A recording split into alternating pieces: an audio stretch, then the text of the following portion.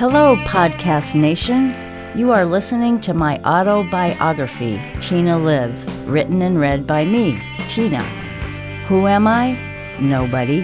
But when asked the simplest questions in life, like where are you from, there was never a simple answer. So I decided to jot the answers down in a book about growing up hippie, surviving the South, and getting the hell out, which is why Tina Lives. Episode 2, Shedding Light on Mom and Dad.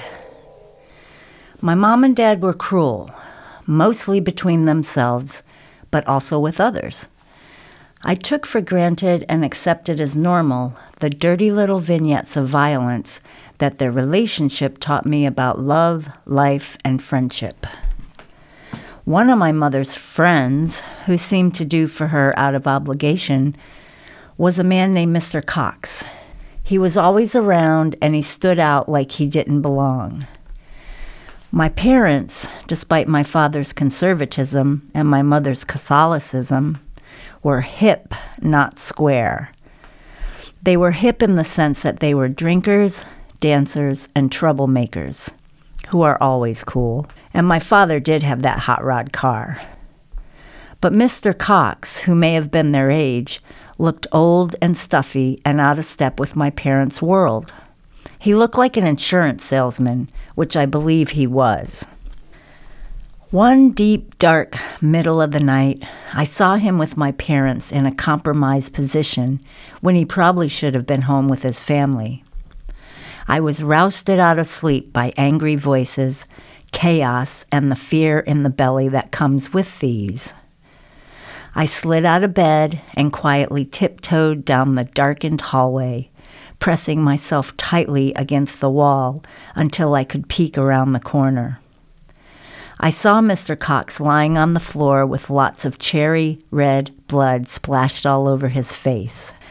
My father was standing over him with his fists clenched, yelling and pounding at Mr. Cox's face. He beat him with an untamed anger while my mother stood right next to them with a dustpan in her hand. She had it raised in the air like she was really going to get him this time, which didn't make sense because he had always been so kind to her.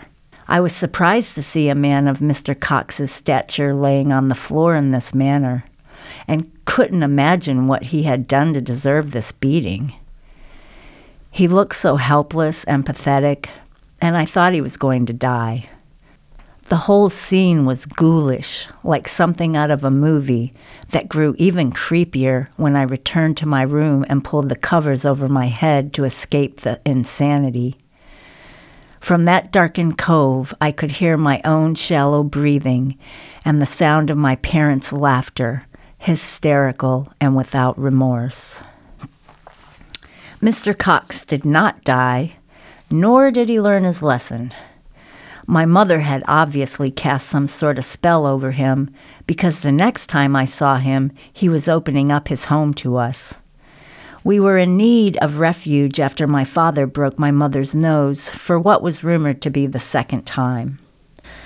Like so many times before, I woke up in the middle of the night with what I thought were the growls of an empty stomach, but were actually the hushed whispers of female voices. Not very alarming, so I went back to sleep. In the morning, I got the feeling that something was different, unusual, and important, and I felt compelled to go check on my mother. For some unknown reason, the last person in the world that I wanted to see was my father, but something told me he wasn't there.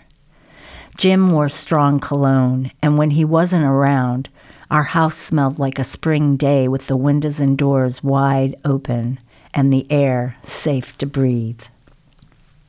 I tiptoed up the stairs with each old step creaking and slowly turned the doorknob to my parents' bedroom. I saw someone in the bed, but it didn't look like my mother. It looked like a man, but not my father. The face of the person lying there was indistinguishable due to the large white bandage covering the nose and the purple, blue, and red coloring of the face. All of a sudden, the unknown and frightening person lifted their head from the pillow and called out my name. "Tina!" I'm okay. Close the door.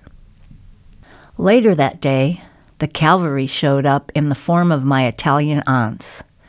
They sat around the Formica kitchen table, sipping coffee, while surreptitiously peering out from under the swoops of bangs that cascaded down from the teased-up mounds of hair centered on the crowns of their heads. My aunts were all beautiful and never underdressed. They wore go-go boots and smelled of Aquanet cigarettes, and even though they were always fighting and bickering with each other, I felt so happy when they were around. Their presence was like that of a doo-wop girl group or a very fashionable gang of girls straight off the set of West Side Story. My mother lied to me about how she broke her nose, and for a while I believed her. She told me that she accidentally slammed it in the car door. But after reenacting that scenario a couple of times in my mind, I just couldn't see how it was possible. I needed it not to be possible, because I didn't want to slam my nose in the car door. Not long after, we, my mother and her 4 children, sought refuge at Mr. Cox's house in the well-to-do outskirts of Cleveland. The house had wall-to-wall carpeting, a family den, and a formal dining room, and I never got comfortable there because I felt like we were in hiding, or maybe just lost at sea. A lonely little family perched precariously on a tiny life raft, waiting to be rescued. So, for the most part, I treaded lightly. But we were nowhere near the sea. We were in the suburbs, and there was a very large backyard behind the house, spacious and green with grass but no trees. I sat on display in that backyard one day with a sudsy bar of soap in my mouth. It was my punishment for saying a cuss word in front of Mr. Cox's precious little children. He had 3 of them, and they were all annoying. I don't recall seeing a Mrs. Cox because she either blended into the wallpaper or just wasn't there, which might explain the strange little vibe that was going on between Mr. Cox and my mother. They acted like 2 people who shared a secret, and I suspected that my dad had found out about it, and that is why he broke her nose. We moved into the 1.5-bedroom apartment that I burned down right after we left the refuge of Mr. Cox's house, and the last I heard of my dad's voice was near Christmas, about a month before the fire. He came around in the middle of the night, a drunken, skinny Santa delivering gifts to our Christmas tree while we slept. It may have been wishful thinking, but I'm quite sure that I was awakened by the sound of my mother flirting with my dad. I listened intently as their warm conversation turned hot and defensive. Someone pissed someone off, and it didn't take long before the joy of the holiday ended with the chairs being knocked around the room. As I lay there curled up under the covers of my bed, I caught a glimpse of them standing face to face through a slit in the door.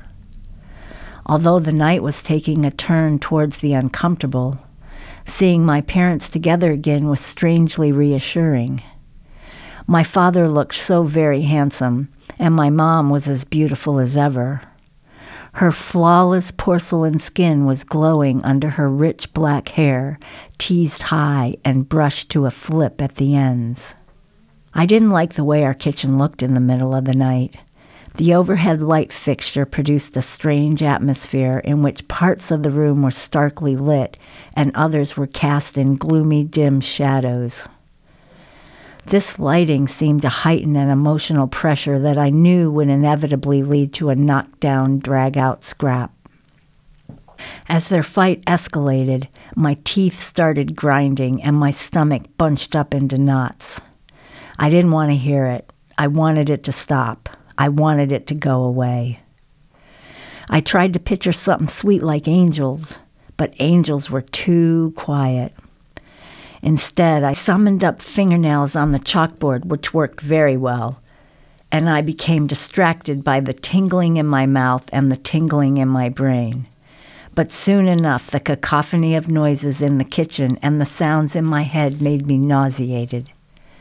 A new tingle swept over me in the form of chills, and I leaned over the side of the bed and threw up. The Christmas presents that my father had brought that night were all destroyed in the fire. Everybody needs an angel to sing them soft to sleep, to grace beneath the sheets, to grace beneath the sheets, to grace beneath the sheets, to grace beneath